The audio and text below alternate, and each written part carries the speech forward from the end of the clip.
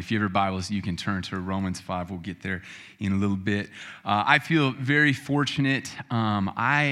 For a good chunk of my life, 3 of the 4 of my grandparents were alive. And I got to know 3 of the 4 of them really well. One of my grandmas died when I was pretty young. I got to meet her multiple times, but didn't get to know her as well. And then I think it was about 17 years ago this fall that my grandpa down in Texas passed away. Gramps Goose. My last name is Goose Tree. So like every grandparent on that side, it's something Goose. It's Mama Goose, it's Granny Goose, it's Mother Goose, it's my dad's Papa Goose, it's Goose, Goose, Goose. So Gramps Goose, he died about 17 years ago, and we knew he was getting close. He lived in Texas. I remember I was with my oldest son and my wife, Lindsay. We were at the Portland Children's Museum, and I got the call from my cousin that my grandfather's probably going to die within the next day or so. And he held up the phone to my grandpa's ear so that I could talk to my grandpa one last time. And my grandpa, I mean, it was the end. He really couldn't say much of anything. He made some sounds that made me think that he knew what I was saying to him, and I just thanked him, for being a good dad to my dad, for being a great, or a good grandpa, not a great grandpa, he was my grandpa, a good grandpa to me, and I just got the opportunity to say goodbye. I know a lot of times when people die, we don't get that chance, so I was grateful for that. I loved him, and then a few years later, my mom's dad, Grandpa Charlie, died, and he was in Portland. I got to see Grandpa Charlie all the time. So I got the call that he was going into hospice, and I jumped in my car thinking this is probably the last time I was going to get to see Grandpa Charlie. And I remember walking into that room, seeing my grandpa, and he didn't look great, but he also didn't look horrible. Like his passing was actually pretty peaceful. And I sat down next to him, and we talked for like the next hour or two. We talked about all kinds of things, and he was towards the end. So every once in a while he'd say something pretty weird, and I'm like, I don't know what you mean by that. But then he would say some things that totally made sense. And he talked to me about being a good dad, about being a good husband, about loving my kids. He told me to take care of my mom. Man, it was special. I mean, he was a firefighter in New York, and he had these just big hands, and it took both my hands just to hold one of his hands. And I got to look him in the eyes, and I gave him a hug. I didn't kiss my grandpa much, but it felt very appropriate. I kissed my grandpa on the forehead, and I said goodbye. And to be present with him that one last time, it meant the world to me. And we're all wired that way. Presence deeply matters to us, right? When you have a loved one that's far away, or maybe they've passed, photographs are great, right? It serves up memories, feelings. Videos are really special, even audio recordings. For loved ones that are still with us, that are across the country or even across the state, it's amazing that we have FaceTime. Right? How great is it, or Zoom or Skype or whatever it is you use, but to be able to video chat. But what we really want, what I always want, is I want to be present with them. I want to be there with them. The reason I'm talking about presence is because God has given us his personal presence in the Holy Spirit. He's with us. Scripture tells us he is in us for those who are believers in Christ. Jesus, when he was preparing the disciples for his departure, he said this in John 16:7. He said, "Nevertheless, I tell you the truth. It's to your advantage that I go away. For if I do not go away, the Helper will not come to you. But if I go, I will send him to you." Jesus says, it's to your advantage. It's to your advantage that I leave. And as you're reading that, I imagine as a disciple, maybe you're sitting there going, how? How can it be better that you go away? Yes, you'll send the Helper, and this is the Holy Spirit. How? And I know if you've been here for a while, I've probably brought up this passage before. We have a hard time wrapping our brains around the Holy Spirit. Ron did such a great job last week in teaching us about the Trinity.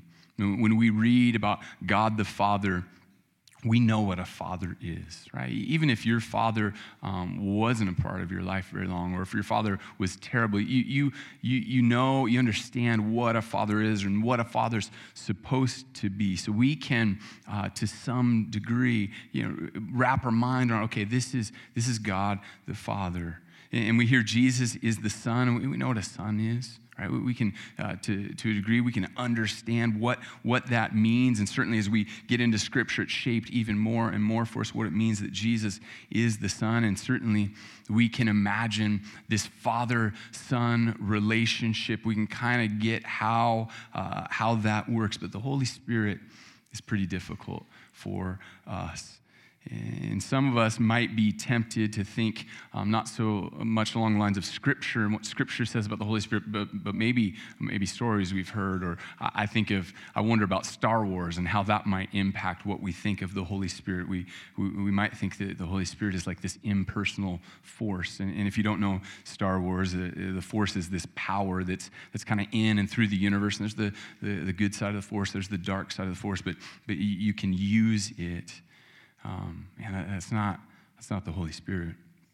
I read a description from someone that had been in the church for years and years and years, and they were talking about their difficulty in understanding who the Holy Spirit is, and they said really they kind of just imagined this like gray blur, right? This kind of translucent, and that's the Holy Spirit, and the Holy Spirit kind of helps us along. But that's not how Jesus talks about the Holy Spirit. That's not how the rest of Scripture talks about the Holy Spirit. Jesus promises that he'll send the Holy Spirit, and then later in Scripture, the Holy Spirit is referred to as the promised Holy Spirit. And I was thinking about what it means to make a promise. We make promises that are significant. We make promises that have value, right? You don't make a promise that is that's really lame. There'd be no point to that. If you're trying to encourage someone to go with you into the gorge on a hike, you would tell them, "Man, I promise you, right? This hike is amazing. We're gonna see one of the most amazing views you've ever seen." Or you'll say, "I promise you, this section of waterfalls, just one after another, it is going to blow your mind." Right? You wouldn't say, "No, I promise you, this will be the dullest hike of your life." Like, no one's ever said that before. No one will say it again. Or if you're encouraging a friend, right? You go to a restaurant with a friend and there's this dish that you like, but it's a little different, right? So, like if you've been to Killer Burger on 164th, it is so good. Oh man. If you like a saucy burger, I should say it's good. If you don't like sauce in a burger, then you shouldn't go there. But there's this burger, and if you and I ever go there, I guarantee I'm going to try and talk you into ordering the peanut butter pickle bacon burger. It is good. Okay? It is really good. So if I was trying to talk you into it, I might say, or this is exactly what I would say, actually. I would say, if you like Thai peanut sauce, that's my hook to get you in. I'd say, if you like Thai peanut sauce, I promise you will not be disappointed. I wouldn't promise that a dish is going to be as bland as a low-sodium saltine, right? Like you'd never say that to someone. So a promise, we promise things that have value, there's substance to them, they're significant. Jesus promises that he would send the Holy Spirit, and the Spirit is repeatedly called. The promised Holy Spirit is to the advantage. It was to the advantage of the early church that the Spirit would come. It's to our advantage too that the Spirit has come. The Holy Spirit is God's personal presence with us. And in fact, Scripture tells us dwelling in us, dwelling in those who believe in the Son, have trusted in Jesus. The coming of the Holy Spirit that we see so clearly in the book of Acts is God fulfilling the promise that he himself would again be present with his people. So back to my grandfathers on their deathbeds, and I'm thankful that I got to talk with Gramps Goose before he passed. That helped. But man, getting to see Grandpa Charlie, getting to be in the room with him, holding his hand, giving him a hug, giving him that one last kiss, man, his presence meant so much to me. And even if you are a very independent person, you know that you still have that longing for the presence of those you love. We live in a strange time with the internet, with our smartphones. There's a myth that we're more connected than ever, and in some ways, it's very true. In some ways, you can make that argument that many of us, maybe most of us, maybe all of us have now connections, not just locally where we are, not just where we are from, but maybe even all over the world, right? We have friends on social media. You can regularly communicate with loved ones through messaging, phone calls, through FaceTime, Zoom, Skype, all those things. I'm grateful. We have an app called Signal that we're connected with some of our missionaries across the world, and they can, in an instant, they can send us a prayer request over the secure messaging system. Like it is great. So in some ways, we are very connected. But people also report that they're more lonely than they've ever been right now. I heard a report several weeks ago now that in the U.S., 70% of the people that responded to this report said they don't have a single close friend, not even one.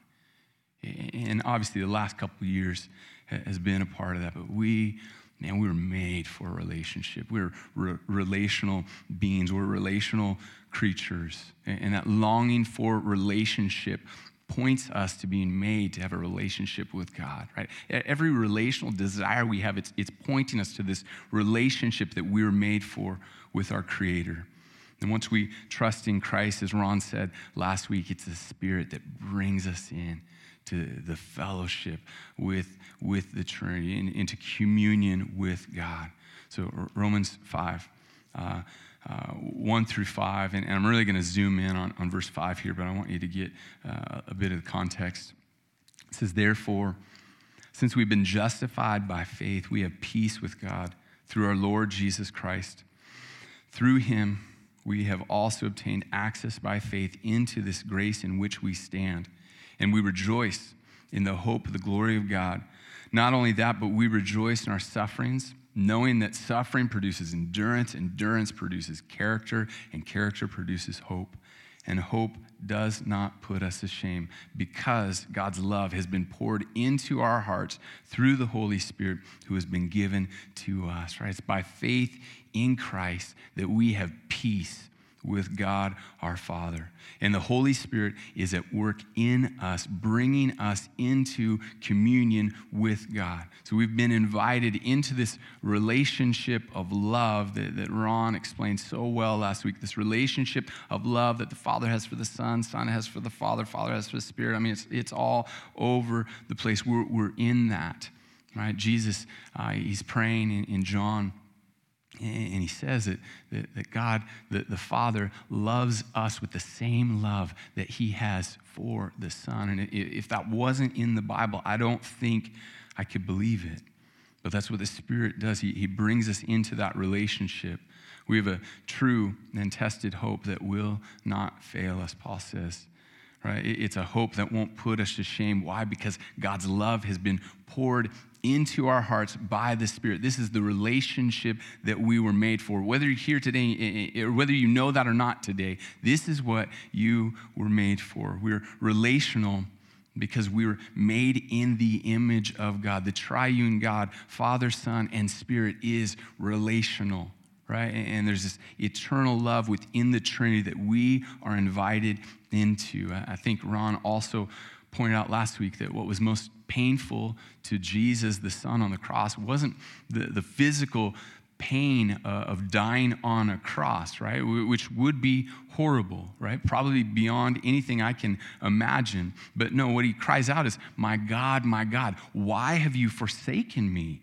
As he who knew no sin became sin for us, Christ experienced the separation from the Father, right? The broken, we feel this broken relationship with the Father because of our sin. But out of God's love for us, he made us to know him personally, and we see his personal presence with his people. We find it at the very beginning of Scripture. You fast forward to the end, we see it there. And we're going to think about this theme through Scripture, and we won't be able to look at everything, obviously, but we're going to look how God is at work, and specifically the Holy Spirit being the personal presence of God. So in Genesis, Adam and Eve in the garden, right? They're walking with God. This is before they choose to rebel. He's present with them. And then how does it end? Well, it's God, in Revelation, God dwelling with his people in the new heavens and the new earth. We were made to know God. But I don't just mean like in our heads, intellectually, but in our hearts as well. So verse 5 of Romans 5 there, it says, "And hope does not put us to shame, because God's love has been poured into our hearts through the Holy Spirit who has been given to us." There's a knowing in your mind that absolutely matters, right? And there's a different knowing. There's a knowing in your heart that also matters. In verse 5 here, Paul tells us that it's by the Holy Spirit that the love of God is poured into our hearts. Right, so there are historical facts that we need to know, right? We need to know and understand in our minds. Christ died for us. He rose from the grave. He ascended to heaven. He's with the Father. He's preparing a place for us. We need to know that Scripture tells us that one day he's returning. He's going to gather all of his people. Right? We need to intellectually understand. We need to know those things. And in our hearts, there's a different knowing that we need, and both matter, right? But he lets us know in our hearts the love of God that the Holy Spirit has poured into us.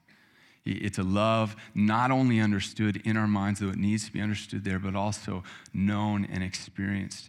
We experience this love in our hearts. So what we see in Genesis 2 is God's presence with his people. Then Adam and Eve sin. So the relationship is broken, right? They chose to reject God. They chose to reject God's good way. They no longer knew his abiding presence. His abiding presence was withdrawn. And now death enters the reality for humanity, both physical and spiritual, right? And the worst part of hell will be eternal separation from God, right? To not have God's presence for eternity. Fast forward to Moses. He's out and about, and you know this story, the burning bush. He sees a bush, it's burning, but it's not being consumed. It catches his attention. He goes over to get a closer look, and God reveals himself, right? And he says to Moses, take off those sandals. You're on holy ground. Well, why is the ground holy? It's because God's presence was there. And Moses knew God in a way that no one had known God since sin entered the picture. Moses got to talk with God face to face, right? Nobody else got to do that. You remember Moses went up on top of the mountain.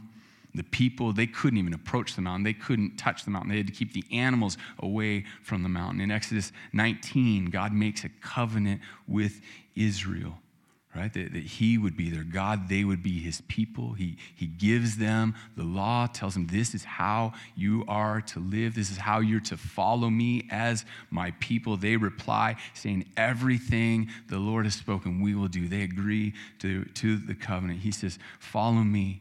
I'm going to make you my treasured possession among all the nations. He says, I'm going to set you apart. I'm going to make you a kingdom of priests. So you're going to represent God to man, man to God. You're going to be this holy nation unlike any other nation on the earth. So God's people, they had this visual, right, of God's presence on the mountain, of this person, Moses, going up there and meeting with God. But they knew that their sin was a problem.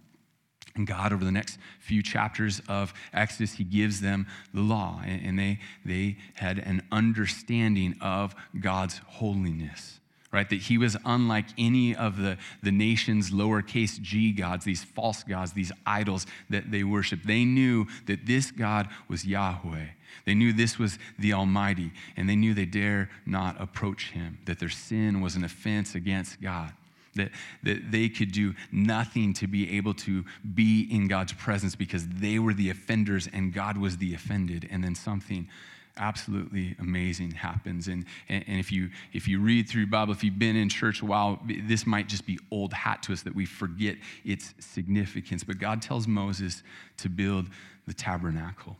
And he gives instructions in Exodus 25 through 31. The tabernacle was a portable temple, right? They built this tent temple that could go with them as they were going. They weren't to the promised land yet, right? So they could set it up when they were going to camp, and here's their portable temple. And then when God told them it's time to move on, they broke it down, packed it up, and they were on their way. So he gives instructions for this portable temple that once it was done, they'd set it up right in the middle of the Israelite camp, and God's presence would be there among them. God was making a way to be in the midst of his sinful people. And we can easily blow over that as we read through the Bible, think through the story of God and his people. But imagine that God has chosen you to be his people, and yet you can't be near him. You can't have his presence. There's a relationship, but there's a distance, and then God gives you instructions to make this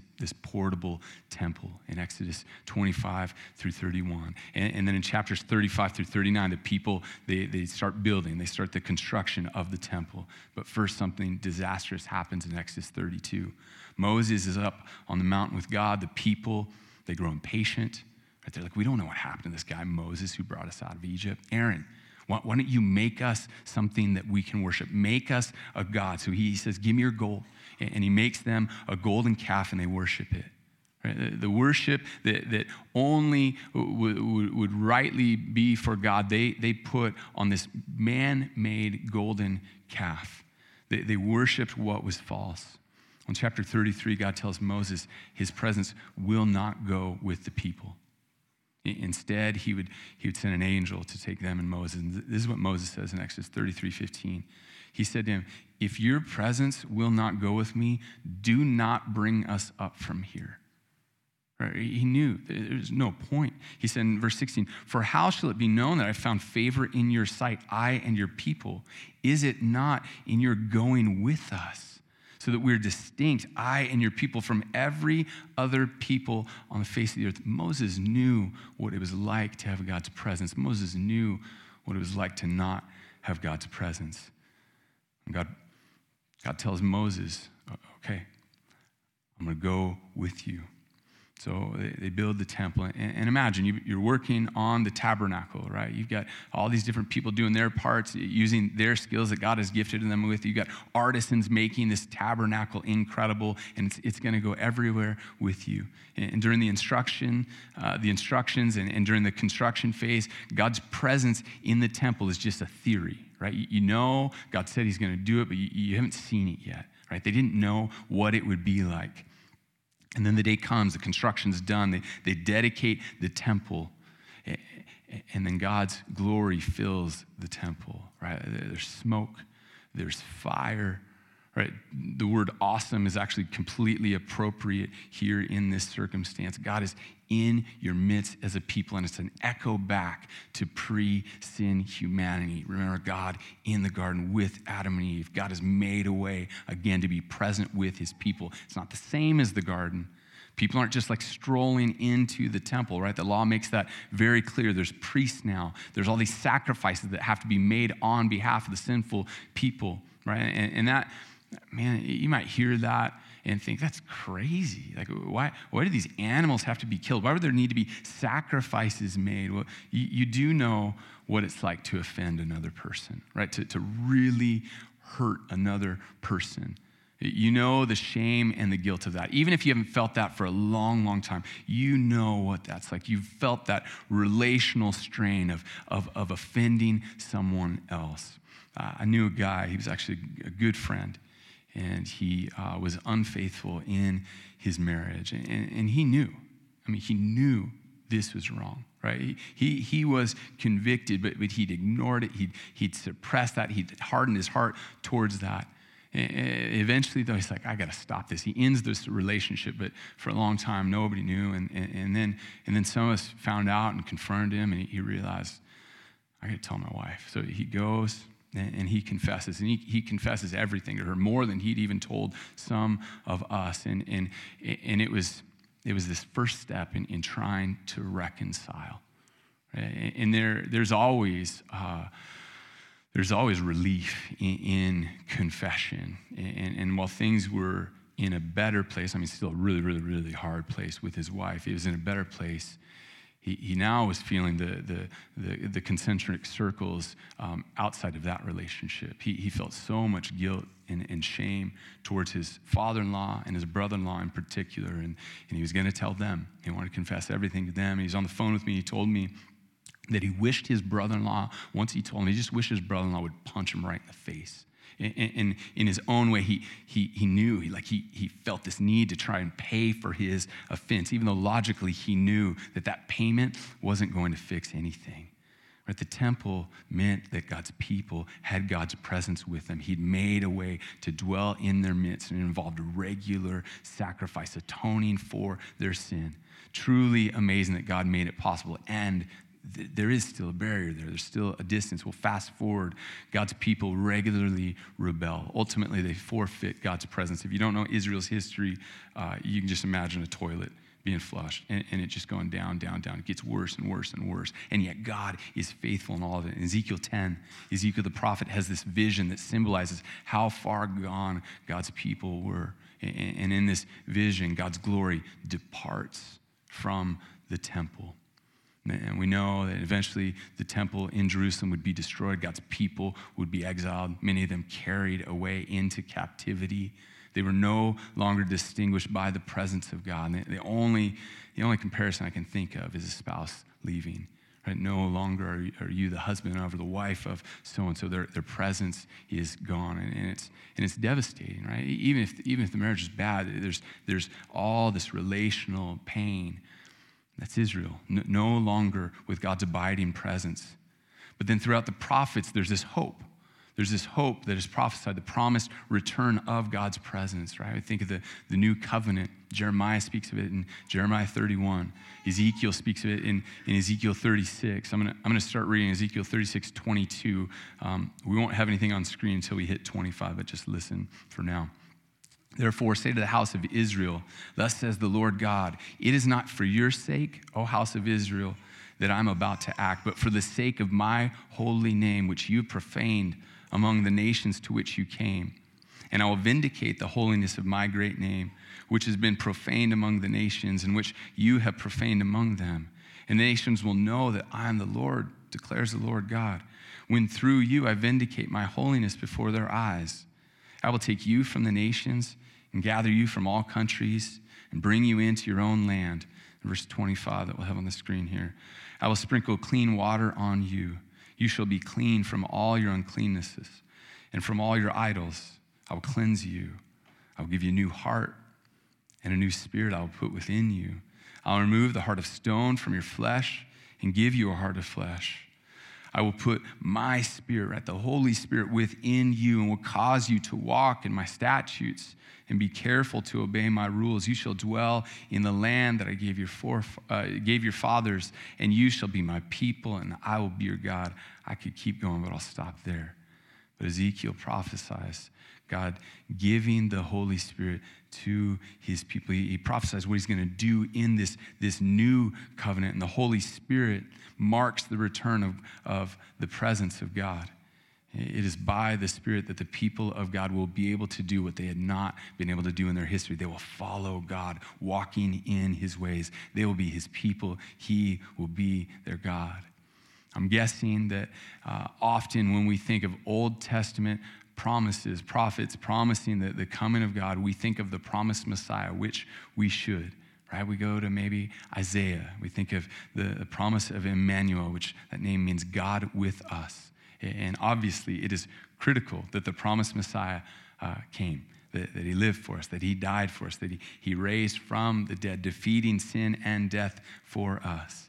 Jesus makes the new covenant that Jeremiah talked about, that Ezekiel talked about, makes the new covenant effective for God's people by his death and resurrection.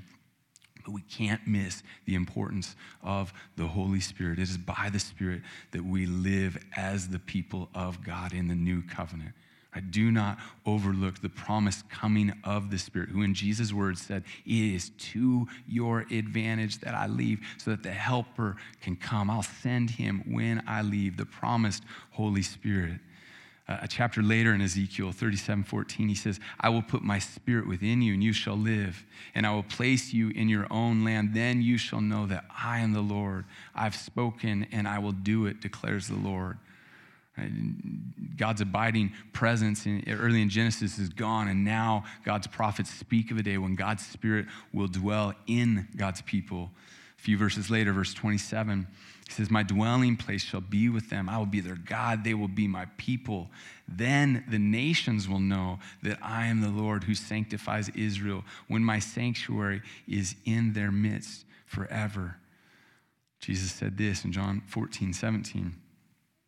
"Even the Spirit of truth, whom the world cannot receive because it neither sees him nor knows him. You know him, for he dwells with you and will be in you." And the Apostle Paul clearly believes this too. He tells us that the Spirit, over and over, and he says the Spirit is in us, that the Spirit is in you. And he tells us what we are. He tells us we're the temple. Right? Ephesians 2, he tells us the church is being raised up to become this holy temple to the Lord, built up together as a dwelling for God by his Spirit.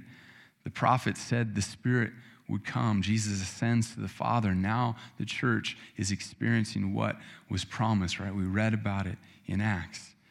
God himself is now present with his people. And we find this throughout the New Testament letters, that the Spirit is in us, in you, and this means in our hearts. But this doesn't only refer to the individual, right? This refers to the heart of the individual believer, but also the gathered church community, right? That we are the temple of the Holy Spirit. God is personally present both in the individual, but also in the corporate body.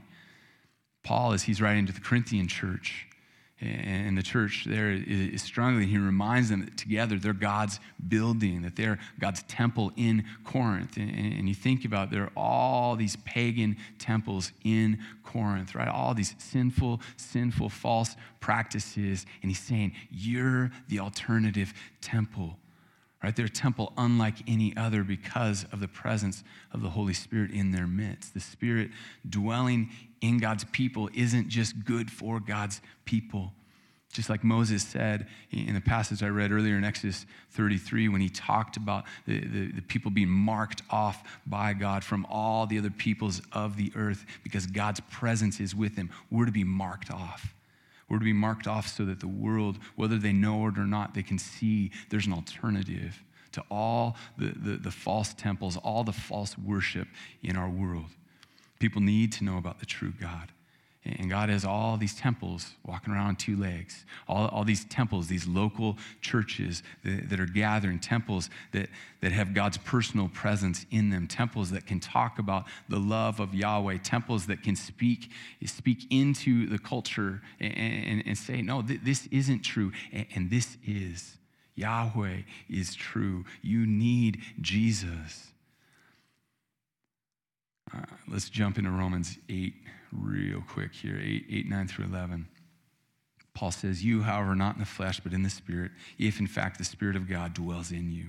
Anyone who does not have the Spirit of Christ does not belong to him." Or to state that positively, anyone who is in Christ has the Spirit dwelling in them. So this means the Spirit isn't just dwelling in like super Christians, right? It's not just the Apostle Paul. It's not just the missionary in India or the Bible study leader. No, the Holy Spirit, God's very presence is in every believer. Verse 10, he says, "But if Christ is in you, although the body is dead because of sin, the Spirit is life because of righteousness. If the Spirit of him who raised Jesus from the dead dwells in you, he who raised Christ Jesus from the dead will also give life to your mortal bodies through his Spirit who dwells in you." Believers, God is with you everywhere you go. Right? There's nowhere that the believer goes without God. We are his temple walking around. He's chosen to dwell in us. And this certainly has ramifications for us individually, but also corporately as the people of God. But we go nowhere. We don't go anywhere without God's presence. And since that is true, let's walk in step with the Spirit. And we'll get more into that this next week. Will you pray with me? Lord, we are thankful for things like Matt led us in, the Nicene Creed, for brothers and sisters in Christ in times before us that studied hard, that searched scriptures, that examined what you have taught. And part of that is helping us to understand who the Holy Spirit is. And we so often don't know what to do with the Spirit. And we make in our minds, whether we do it intentionally or not, so often make the Spirit less than the Father and the Son. God, I confess that I do that we do that. We thank you that you've given us your personal presence, Spirit. We thank you that you are with us, that you are in us, and that you enable us to actually follow God, that you enable us to actually follow your ways, Lord. God, I pray that we would be a people that live in that reality, a people that walk in step with the Spirit. We're going to talk one more week about this, but we have a lifetime of learning to do. Lord, would you help us? Would you grow us? It's in your name we pray. Amen.